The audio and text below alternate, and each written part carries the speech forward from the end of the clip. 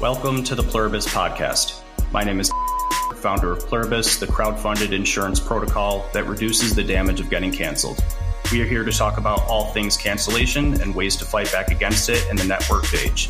Most importantly, we want to provide you with the tools necessary to not only escape the constraints of cancel culture, but to provide a positive vision for yourself and your network moving forward. Welcome. Today we have Dr. Bennett. Dr. Bennett is the founder and leader of Exit Group. This is a group dedicated to getting out while getting out is still good.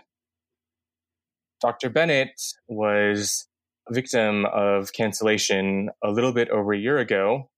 And since then, he has sprung into a huge successful entrepreneurial endeavor, helping guys like him get out of restrictive corporate employment and find better ways for guys like him to live out his values. So welcome, Dr. Bennett. Good to be here. So I want to start out by asking if you would, and you're welcome to give as much detail as you want in this, if you could kind of describe, I think you were officially doxxed and canceled. I think it was August of 2021, so a little over a year ago. So if you don't mind going through what led up to that. You have a Substack that describes what happened in the aftermath and how it led into your latest project. Yeah, so I was part of a group of Latter-day Saints on Twitter. We tend to be pretty nice, agreeable, personable people. And there's basically a set of us who were sort of like, okay, but we have to tell the truth. We have to say what we actually believe in public. There was an Antifa group that was connected with ex-members of the church, even as it turns out, some journalists and some intelligence folks that created a website to dox us all in turn week after week. And so I was neither the first nor the last, nor the most extreme case. But basically, a friend of mine was over at my house who was aware of what I was saying online, and he kind of broke the news to me. He saw the post before I did. I was calling me a racist, white supremacist, homophobic, sexist.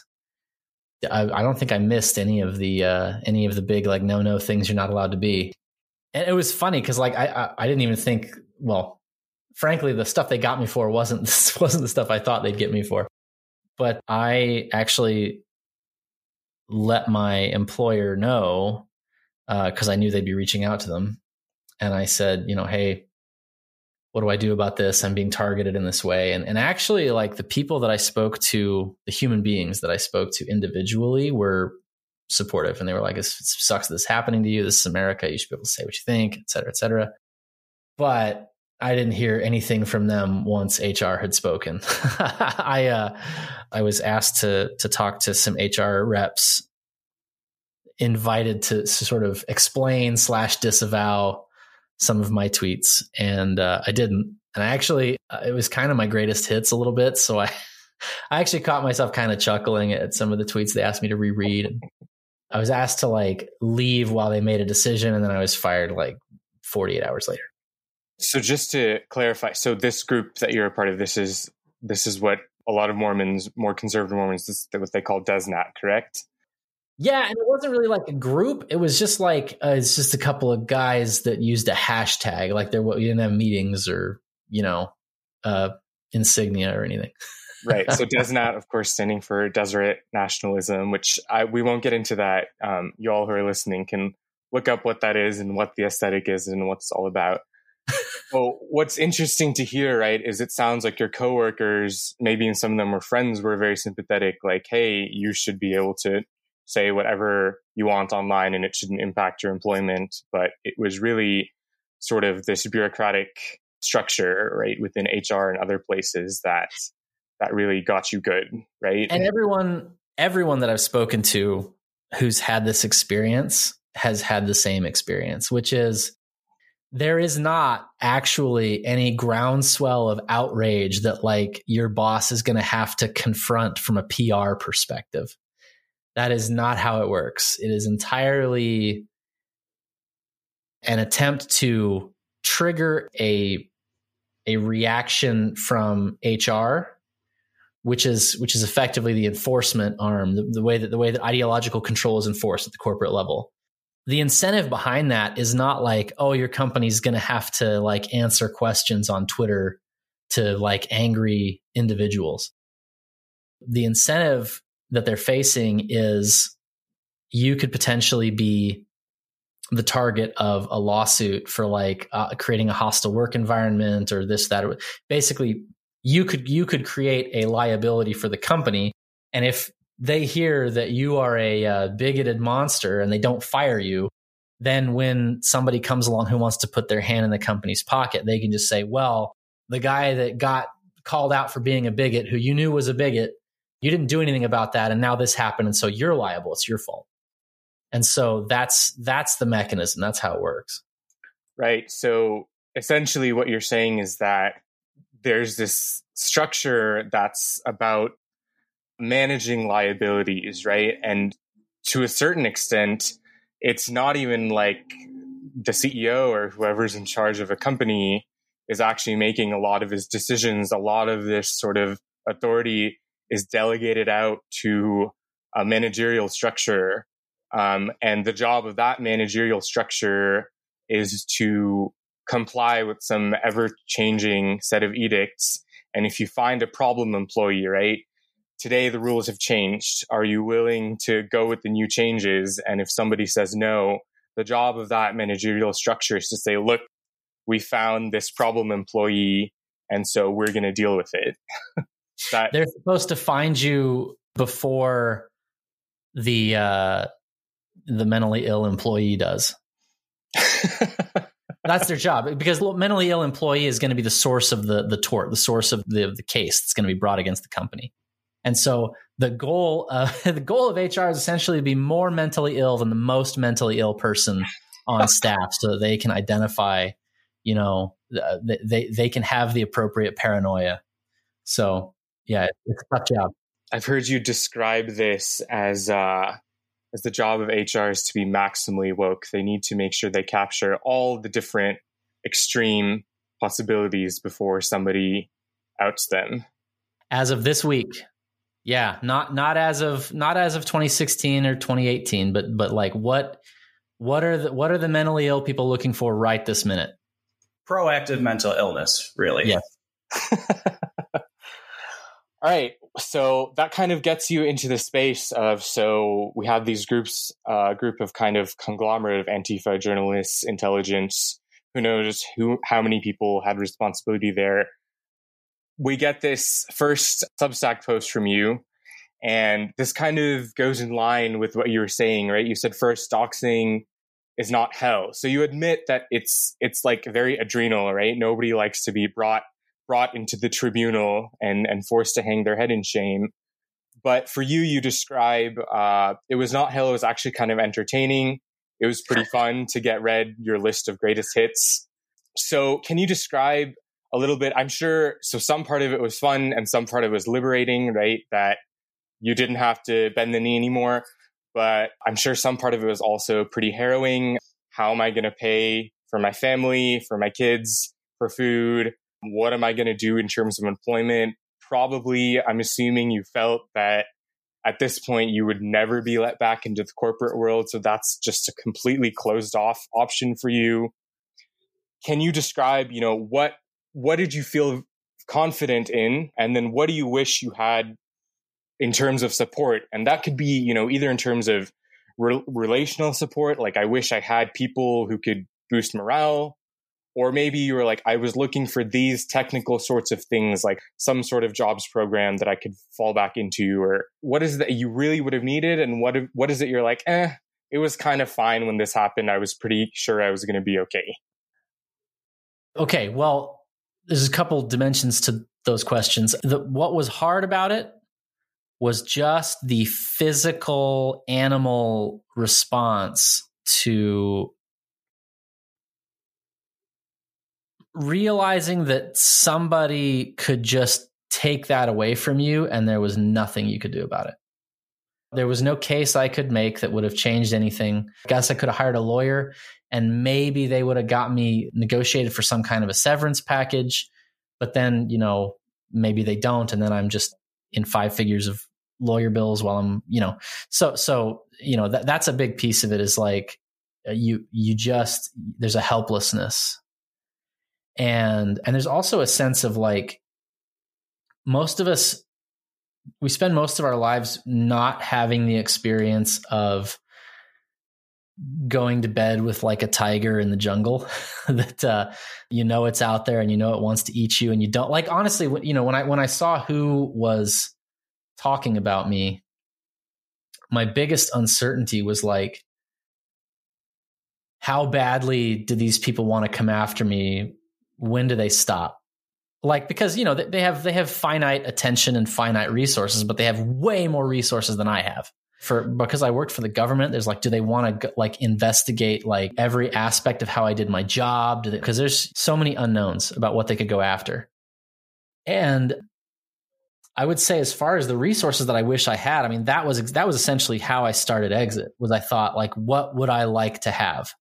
What would have been good? Because I was lucky in the sense that, I had enough of a public presence by then that I could put it out there, what happened to me. And I had lots of people reach out and say, let me know how I can help. And I had the same experience too, of a sense of like, I wish I could do more, because like I said, I wasn't the only one to get doxxed. And I was thinking like, I wish I could do more for my friends who got into this kind of trouble, but like, I didn't have a job just waiting in the wings for somebody who got in trouble in their particular industry. But then I got to thinking about like, well, if I were to get enough people in a room just thinking about and talking about what are we looking for? How do we all get out? Well, then if you've got 150 people, then the odds that at least one of those people can help at least one of those other people, in some way, some meaningful material sense, is almost 100%. It's very, very likely. And so that was the genesis of it. I basically said, let's put something together. I will facilitate it. And it's been a little over a year now. And my target has been once a month, I'd like to move the needle for somebody in a way that is serious enough that I'd be willing to ask them for a testimonial. And so far we're on track. We've had that kind of success. So, and I mean, that's guys getting essentially canceled and then making 3 times what they were making from their previous job. It's guys thinking about going back to a W-2, but then getting some help in the group and turning it around and being on track to double their revenue in that year. It's been really powerful. So I know that it works now. That's essentially the answers. What would I want to have access to if I got doxxed? Well, I went and tried to build that thing, and here we are. Yeah, that's really good stuff. Moving into the founding of Exit, so people are going to ask, so what is it in particular you're exiting from, right? And so if we go to your website, Exit is a fraternal organization dedicated to ending our reliance on corporate employment so that we can't be threatened by a politicized HR department or an employer mandate. Exit members are starting businesses, finding remote jobs, learning trades, growing their own food, anything that makes them harder to intimidate. What I like about how you characterize this is you can kind of see as the number grows, the number of potential connections increases. This is like one of those 5th grade math problems. Draw a shape with 10 sides, how many diagonals? Now draw a shape with 12 sides. You can see the number of contact points and diagonals increases. It is actually provable, inevitable that the more people that join an organization like this to bolster themselves against being canceled, you're eventually going to find someone who will help you and probably help you in the ways that are particular to your situation. So that's really cool. If I can just interject, the challenge with that shape, that polygon with the diagonals, is that shape can get so big that the diagonals are very long. What I mean by that is, as the group gets bigger, it becomes harder for people to find each other on an individual level and connect. And so one of the things that we are trying to do is to make sure that there's facilitation such that somebody is aware of you and of the resources of the group and is able to connect you. So like currently, I'm in that seat, but we've got other guys who are sort of preparing to take on that role. So essentially, it will never be Facebook where you are one of a billion users and it's just sort of up to you to figure it out. It will always be a situation where you have a Dunbar-sized, a knowable scale group of people that you can connect with and then have access to the larger group. There's always a tension between the size of the network and and the value and intimacy of the connections. Yeah. Yeah. So this is great because this kind of dovetails into what I want to ask next, which is you're talking about how to maintain coherence as this project either grows or it becomes more necessary or becomes more attractive. And so one way you're talking about this, right, is having facilitators, kind of leaders to be contact points. But I'm interested also as well, as I'm sure our listeners are, do you apply any sort of ideological or intellectual filters to the type of people you accept in the group? Is that an important part of maintaining coherence? Or are there other ways besides facilitation and besides ideology and that you try to maintain sort of a baseline of agreed upon values or orientations?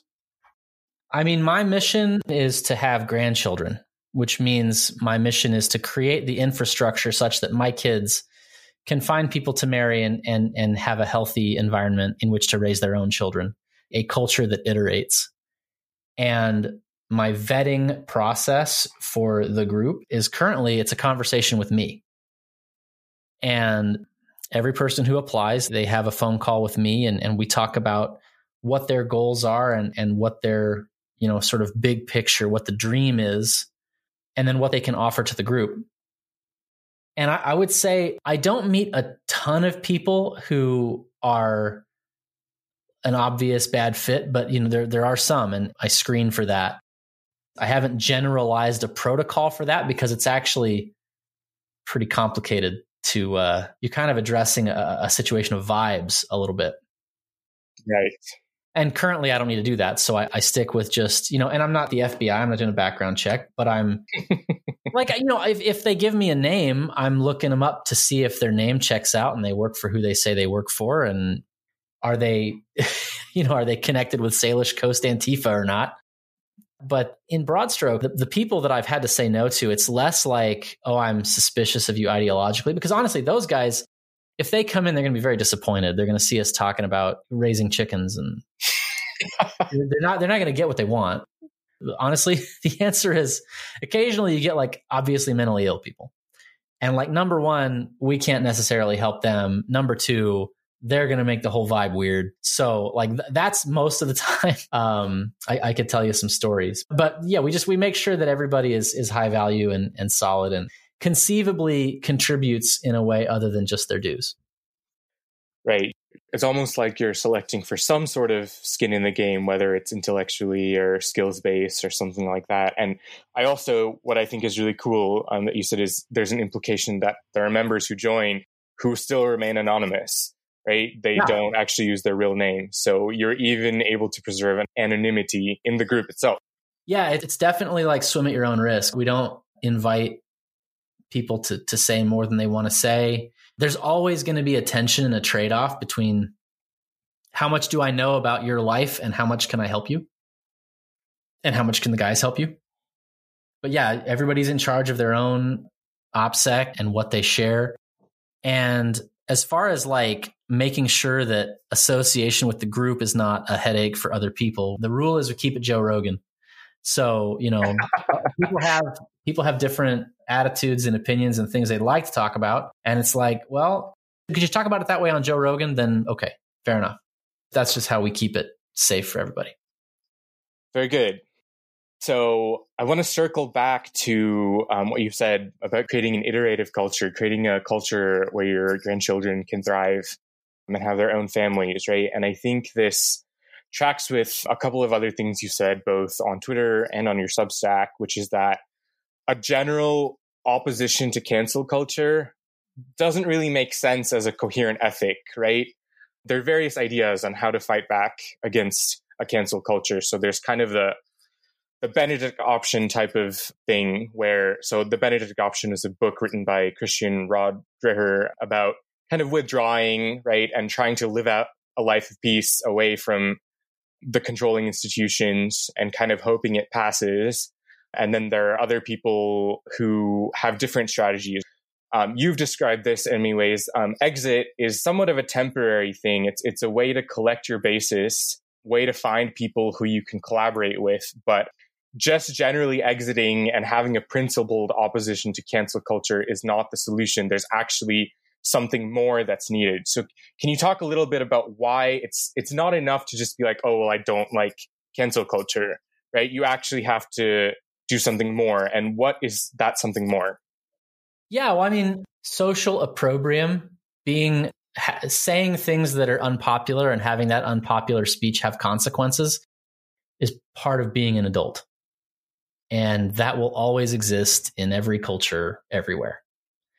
And most people understand that when you talk about like advocacy for the abolition of the age of consent, for an example. Like that's a pretty easy one to say, like, yeah, pretty much nobody thinks that you shouldn't face any consequences, even like social consequences, for advocating that kind of thing.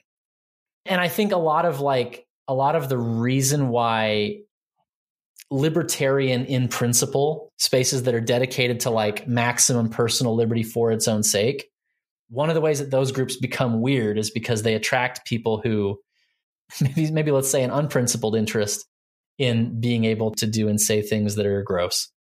And frankly, I'm just not interested personally, and I think most of our guys are not interested personally in that kind of free speech maximalism. I think to some extent, a lot of us view that as part of what went wrong.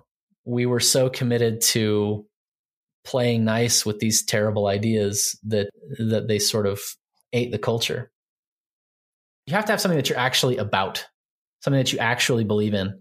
And yeah, for me, that thing is grandchildren. And, obviously I have other values personally, but what I think is the common ground of the group is building a culture that's survivable, that's iterable, which means having grandkids. Right. So I've noticed that you've recently taken very much to Balaji Srinivasan's framework of the network state. And in a way, a lot of what you're describing in terms of facilitation and connections from people is about creating a network. I don't know much about if you're interested in the state part, which you may be at some point. It sounds like you're still in the beginning of things.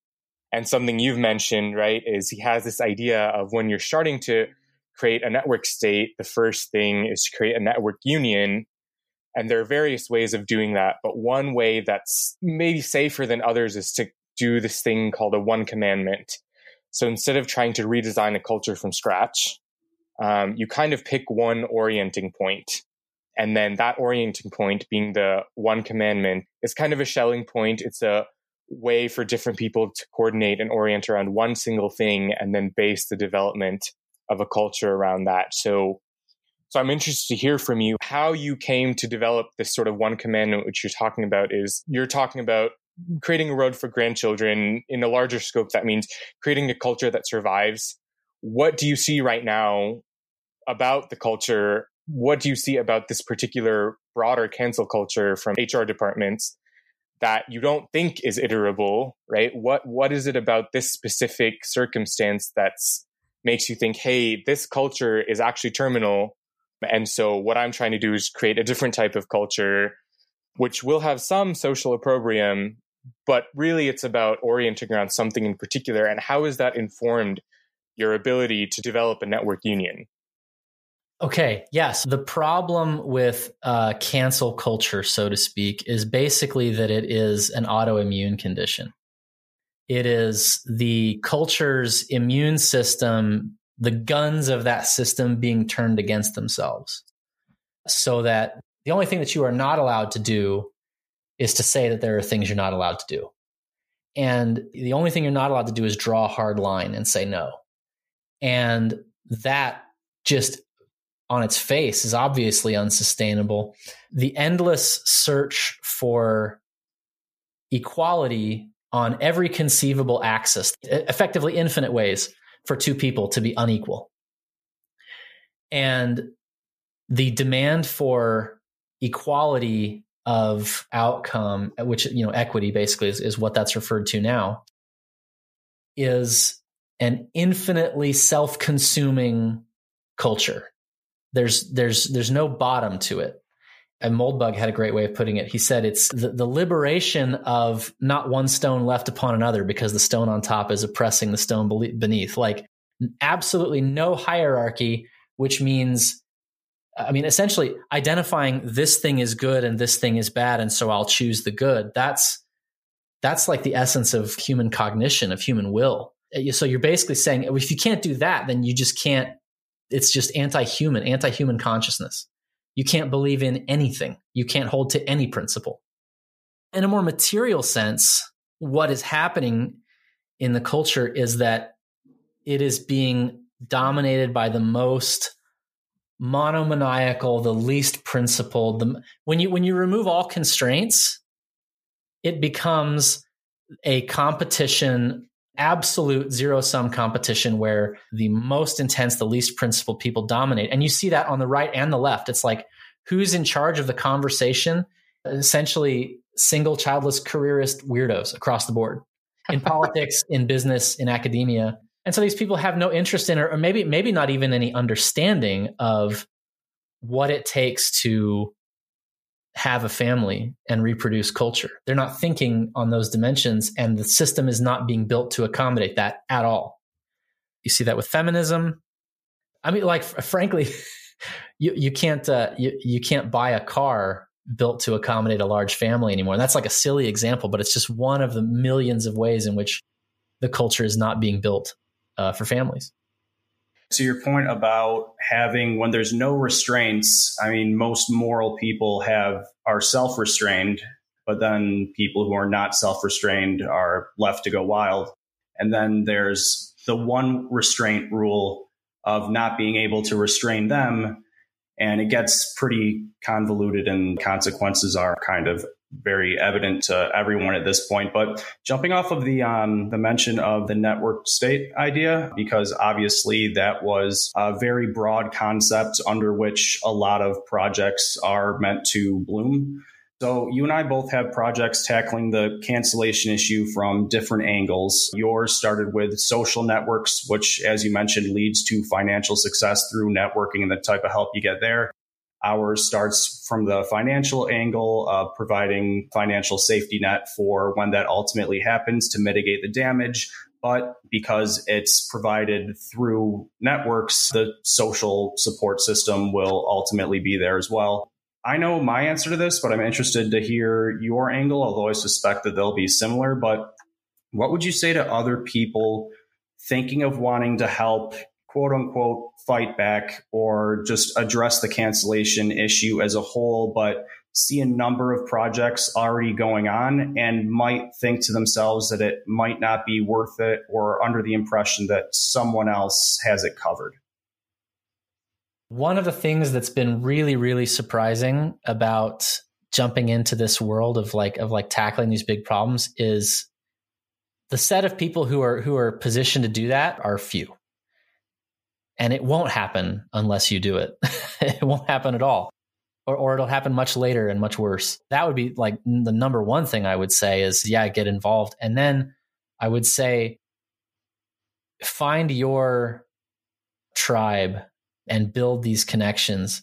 I think we have a great tribe here at Exit. If you want to build your Russian Orthodox only, like whatever it is. And this is where you talk about how the network state applies to all sorts of groups and all sorts of things will bloom.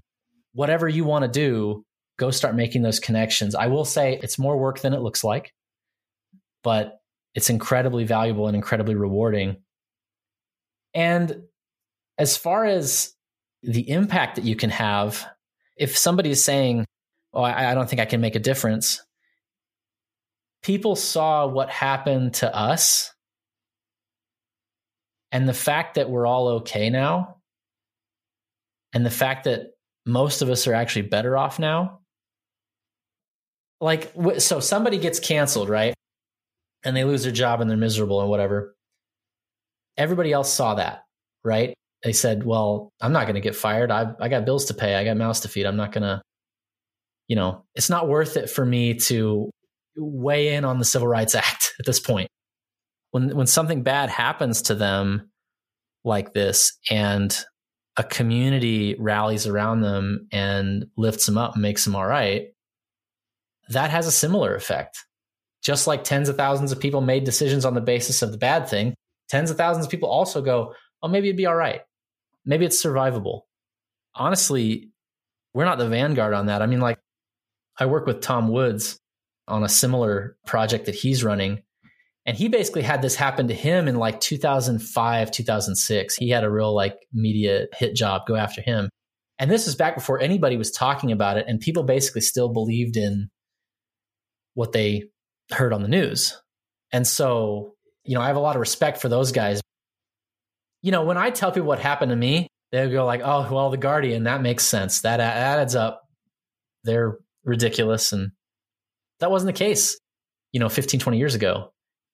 There's cracks appearing in these systems of narrative control already. And I think what scares people, I don't know if I'm going way off the topic you asked about, but I think what scares people is that they're finally waking up to the fact that these systems of control exist. So in their mind, it all of a sudden got way worse. But what I'm saying is no, the fact that you know that it exists now means that it's getting better. That means that they're failing to control the narrative. So, I'm definitely anti-black pill. No black pills allowed. I have to imagine that is very gleeful right now, the way you're describing things, because his Twitter account, his first description is preference cascade enjoyer. I do enjoy a good preference cascade. That's right. What you're describing here, you're talking about an incentive landscape, people that have different adaptations to that. And now they're starting to realize, hey, there's a different type of adaptation. Instead of putting my head down and being silent, maybe there's a cooler way to kind of build a fortress and maybe eventually fight back. And could I throw in just my shorter and less eloquent answer to my own question for people who see similar projects going around and might feel inhibited from starting their own? It's just incorrect. That it would be like if there was one charity or any organization that's tackling corruption or sex trafficking. Nobody looks at that and goes, oh, they have that thing covered. It's such a large, tangled, huge mess that there's a very large tent for potential solutions. And also they feed into each other. This conversation wouldn't be happening if Kevin didn't start his project. And then I found people to help me build mine. And who knows what type of positive influence this might have on someone else that would also make them less constrained and give them more ability to influence what they want to influence. That type of stuff feeds into each other. And also, this is a bit of a tangent, but I also had this theory on like an untapped market for dissent, which is just a phrase that I use when I have to talk to certain people about this. It doesn't necessarily mean super edgy opinions of like dissident right ideas, just anything that strays from the approved narrative. And I think, like you said, Kevin, at first people discover these systems of control and go, oh shit, there's this whole thing. But once you get a couple of examples here and there and like a couple of rays of light piercing through the veil, that stuff can really start snowballing. And once more people start to realize that, I guess I'm really just defining what a preference cascade is, which we already just touched on. Right. But yeah, it's fortuitous for people that want to explore this space. Yeah. And I mean, part of the advantage of being up against a system that is eating itself is that it can't stabilize. There's no way for them to right the ship without completely abandoning their value system. And what that means is that sooner or later, every single person is going to run afoul of this because you're all thinking human beings, and this is a war on human thought, but literally a war on noticing. I don't mean noticing particular things you're not supposed to notice. I mean cognition. And because all cognition creates hierarchies of value, and that's what they're at war with. And so the preference cascade is not just on the level of like, eventually we'll all look around and we'll notice there's more of us than there are of them. It's also that like the pool of who is not welcome within that framework is growing every day because it has to, because the framework has to become more and more and more restrictive. Basically, what I've found at Exit is, I would say easily 85% of our group doesn't have a cancelable social media presence. It's guys who just hate the things that they're being asked to assent to in their professional lives. And they hate what the culture has in store for their kids.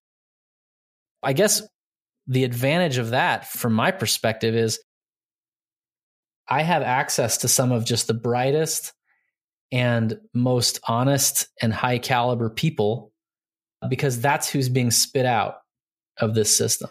They're rejecting the best. We've got one guy who's a very highly placed tech recruiter. He got fired from an extremely lucrative, extremely high status job.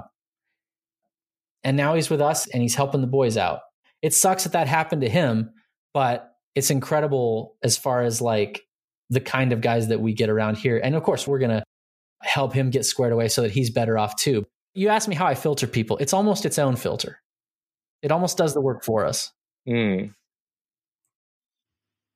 don't know if this is an irony, right? But there's this idea, right, that for however long, and the people who want to bring the internal equity, they can decide whether it was 50 years ago or 100 years ago or 1,000 years ago. There's this idea that, oh, everything's oppressive. And so let's liquefy all the hierarchies, except that doesn't actually give you any freedom or equality. It just gives you a gray puddle of goo slop, which is fundamentally anti-human, anti-life.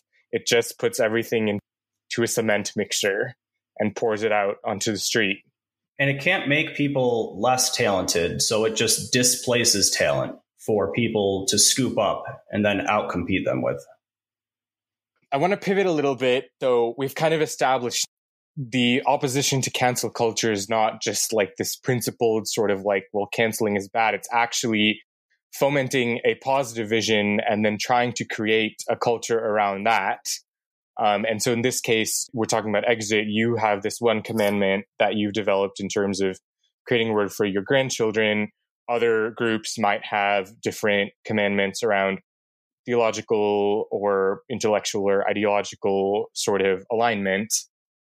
And so obviously, pretty much the standard way to propagate a culture is to have a family and teach your kids what you know, what's good, how to live their life.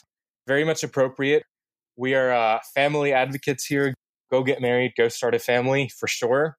But then the other main way that culture is propagated is mimetic. So if not genetically, then through cultural memes. And often these cultural memes take the form of art because culture is a very complex thing. There's a lot of messages, morals, ways to approach things, ways to build things. One of the best ways to propagate complex cultural memes is through artistic endeavors. This is why you see most religious texts are in the form of poetry. It's not prose. It's a way to engage that kind of ensnares the creative spirit and asks you into a living relationship with the culture. A lot of it has to do with geography or depending on where you live. So one question I have is, in terms of mimetics, what type of art projects, whether that's writing, media, video, building things, what type of culture are you trying to foster through art? What type of projects in that area are you trying to build? How are you going about that? And what are kind of your goals there?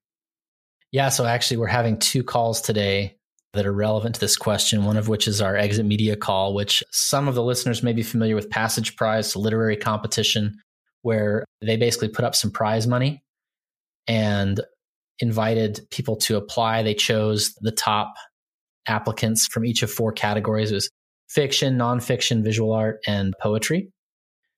And they handed out the prizes and then built an anthology out of the best of the applications, which they then sold.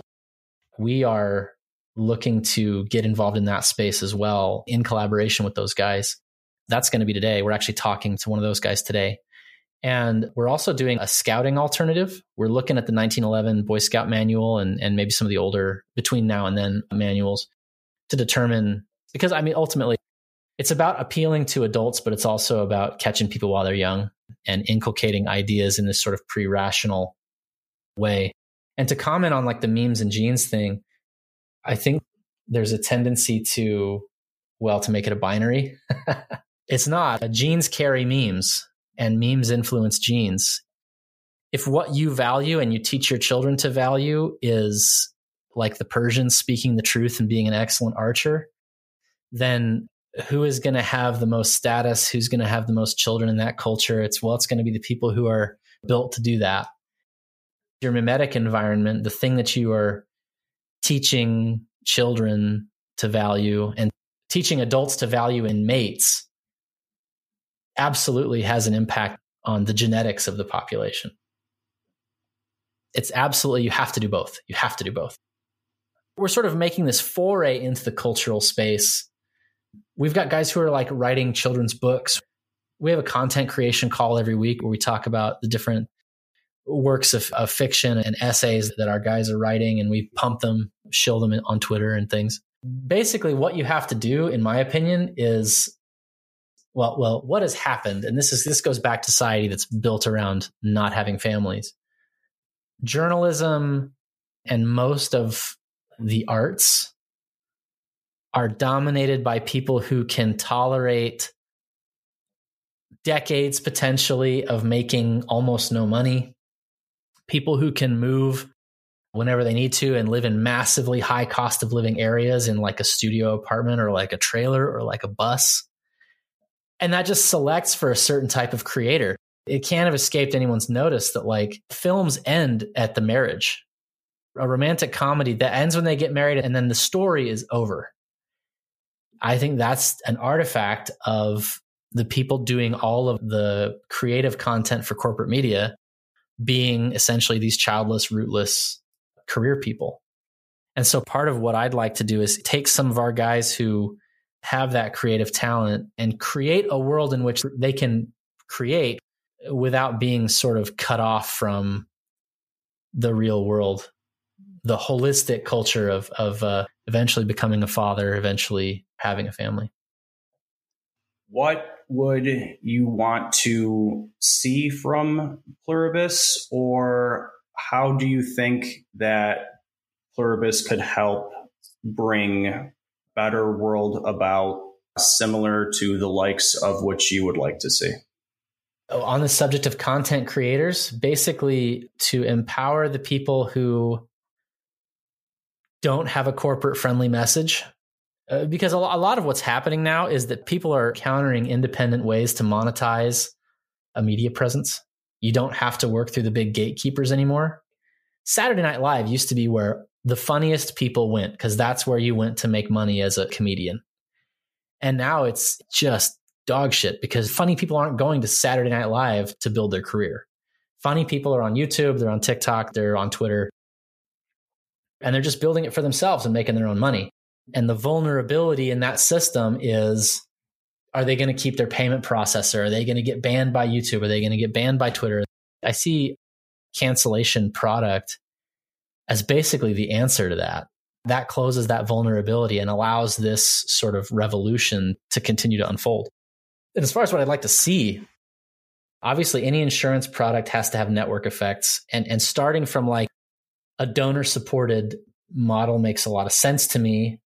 But eventually, yeah, I'd like to see it become an actual insurance product where it's possible to have your quote unquote premium really cover you in the event that you have a cancellation event so that it's self-sustaining. Absolutely. On the to-do list.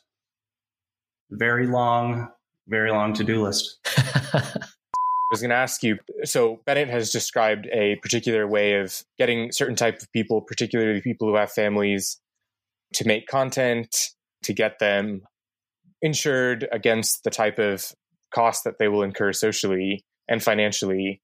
What are the similarities and differences on how you see the importance of content creators and more than that, culture creators? So I definitely see the two interlinked because, I mean, when you get down to it, content creators versus culture creators, they're pretty close to synonyms depending on the type of content. But the more popular a content creator becomes, the more popular whatever subculture that grows around them becomes, and the more influence in the world it has. As far as creating security for people that produce that content, creators create. They create as much as they feel that they can without having the ability to create taken away from them. Creators make their living off of being themselves and being appealing to people doing that. Giving them back that freedom, something that we really want to do. And I think that will pay off in multiple ways. And not to get too deep into the weeds as far as all the financial calculations and potential futures and everything, an actual insurance product where you pay a premium and can have everything covered, that definitely is on the to-do list. There's a couple of things that have to happen first that are just mandatory to make the numbers work out. I think that we have the things in place where we can knock that stuff out, and it shouldn't be, none of this will be easy, but there's no reason why any of this should be impossible. Yeah. A little bit, not too much time down the line, would definitely love to roll that out. Tackling these challenging problems, the advantage that you've got, the moat around your operation is that it's friggin' hard to do. I've had people ask me if what I do is stealable. And I've basically said, go ahead and steal it, man. It's a lot of work. It's like stealing the idea of mowing lawns. Be my guest. Yeah, I used to be confused as to why, like, how does cancellation insurance not exist yet? Now I know. Turns out it's now hard. I know. Turns out it's hard. That is for sure. All of projects, whether it's Exit as a network union or Pluribus as cancellation insurance, or even what you're talking about, Passage Press, I think people underestimate how much toil and sweat and alignment goes into developing these kind of things. But it's a very honorable type of work. It's something that you can go to bed knowing that you're doing something important. I have two more questions, so I'll ask this one first. To what degree does IRL play in all of these sorts of projects? So, of course, it's very fun to be a Twitter anon. You get to be polemic against the stifling, the stultification of the blue checks. I guess the blue check privilege has been extended now, so that's not as much of an insult anymore. You know, to some degree, it's coordinating online is great. We have a lot of tools at our disposal to do that. It's the first step in a decentralized sort of attack on creating culture to fight back against cancellation. But there has to be an IRL component. And obviously, you raise your family where you are. But in terms of actually getting families or other individuals together, how does that work? Is it important? How much does IRL play a factor? What do you see as the trajectory of real geography playing a part in this moving forward? If it was as simple as go raise your family, then there'd be no reason to coordinate. Some of the conversations that we had with the guys was like, is it about fertility? Is it about raising a family? And I have a family. I've got a lot of kids. My obsession, where my head's at, is like, what's next for them? I can't select their friends and their mates, their whole social world for them. What I can do is build a world where there's lots of good options and lots of good possibilities. And so basically Exit needs to expand. We've got probably 3 metros where you could find a half a dozen of our guys and get together, start a homeschool co-op, go camping, have a barbecue, what have you, on a pretty regular basis. My dream is to have that in every city, which probably means somewhere between 50 to 100x the size, making it so that there's chapters in every major city so that you can always be within 20 minutes of somebody who shares your values and is committed to the same purpose, and who you can get to know online and then offline.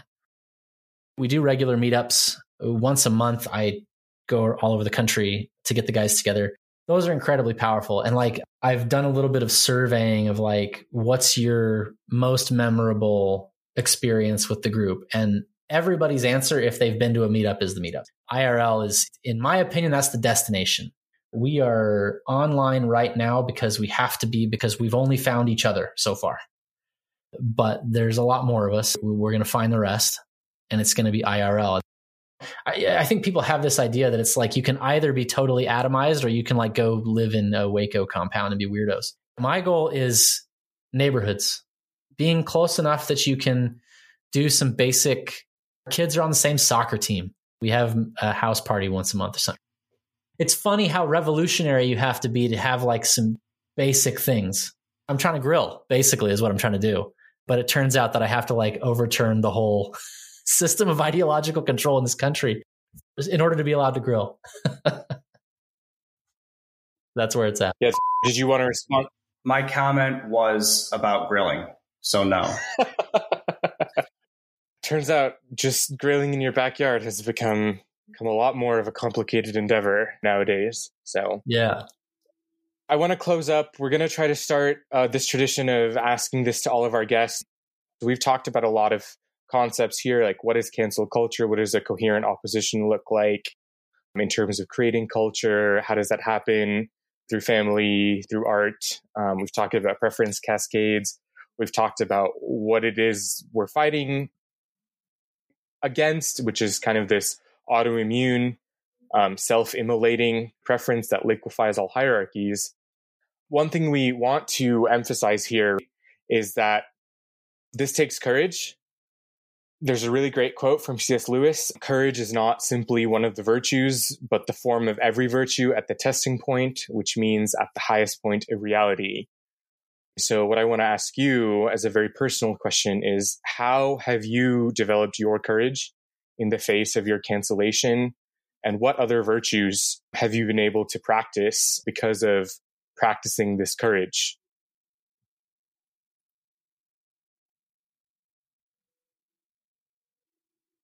I think if I've noticed anything that's different about me, it's that I view the environment around me as a lot more changeable than I did before. If I don't have a contact, I can just call them. If there's a rule, there's some human being making those rules, and it can change. When I talk to guys who are still kind of in their wagey mindset, the thing that I encounter the most is a sense of what can't be done and what's not possible and what's not movable and not changeable. It's actually routine for me to run into somebody who's like, I wish they would just fire me.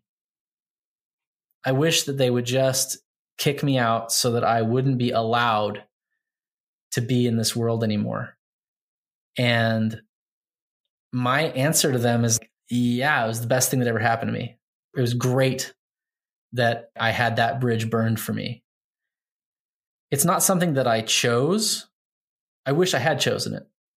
One of the things that I notice with these guys is I notice how they sabotage their situations because they don't value them.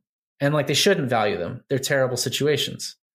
If you really loved your job, you wouldn't be phoning it in and goofing around saying dangerous things on Twitter during the day. That was me for years. And I just did that and did that and did that until I got caught. And I realized as soon as I got caught and got doxxed, like, oh, I totally collaborated with these people. I totally set up the pins so that they could do this to me because I didn't give a shit. And I was right not to give a shit. Maybe I'm losing the thread of your initial question, but if I had a piece of advice as far as like exercising that courage, it would be build the incentive structures that make that leap across the chasm smaller. I mean, that's what I'm all about. I'm all about finding the shortest path across that chasm. And like courage, you're going to need courage. There's no safe, there's no risk-free way to make that leap. But there are all kinds of things you can do to prepare. The more prepared you are, the easier it is to have that courage. The courage to locus of control pipeline, many such cases. Right. All right. Well, thank you, Dr. Bennett, for joining us today and sharing all your troves of wisdom. We look forward to continuing to work with you and having you in our radar as on the Pluribus team. Great to talk to you guys. You too. Take care. That was Dr. Bennett from the Exit Group. You can find him on Twitter as ExtraDeadJCB and check out his project at exitgroup.us. Thanks for joining us today, and make sure to sign up at becomepluribus.com and follow us on Twitter at becomepluribus to stay tuned to the latest updates.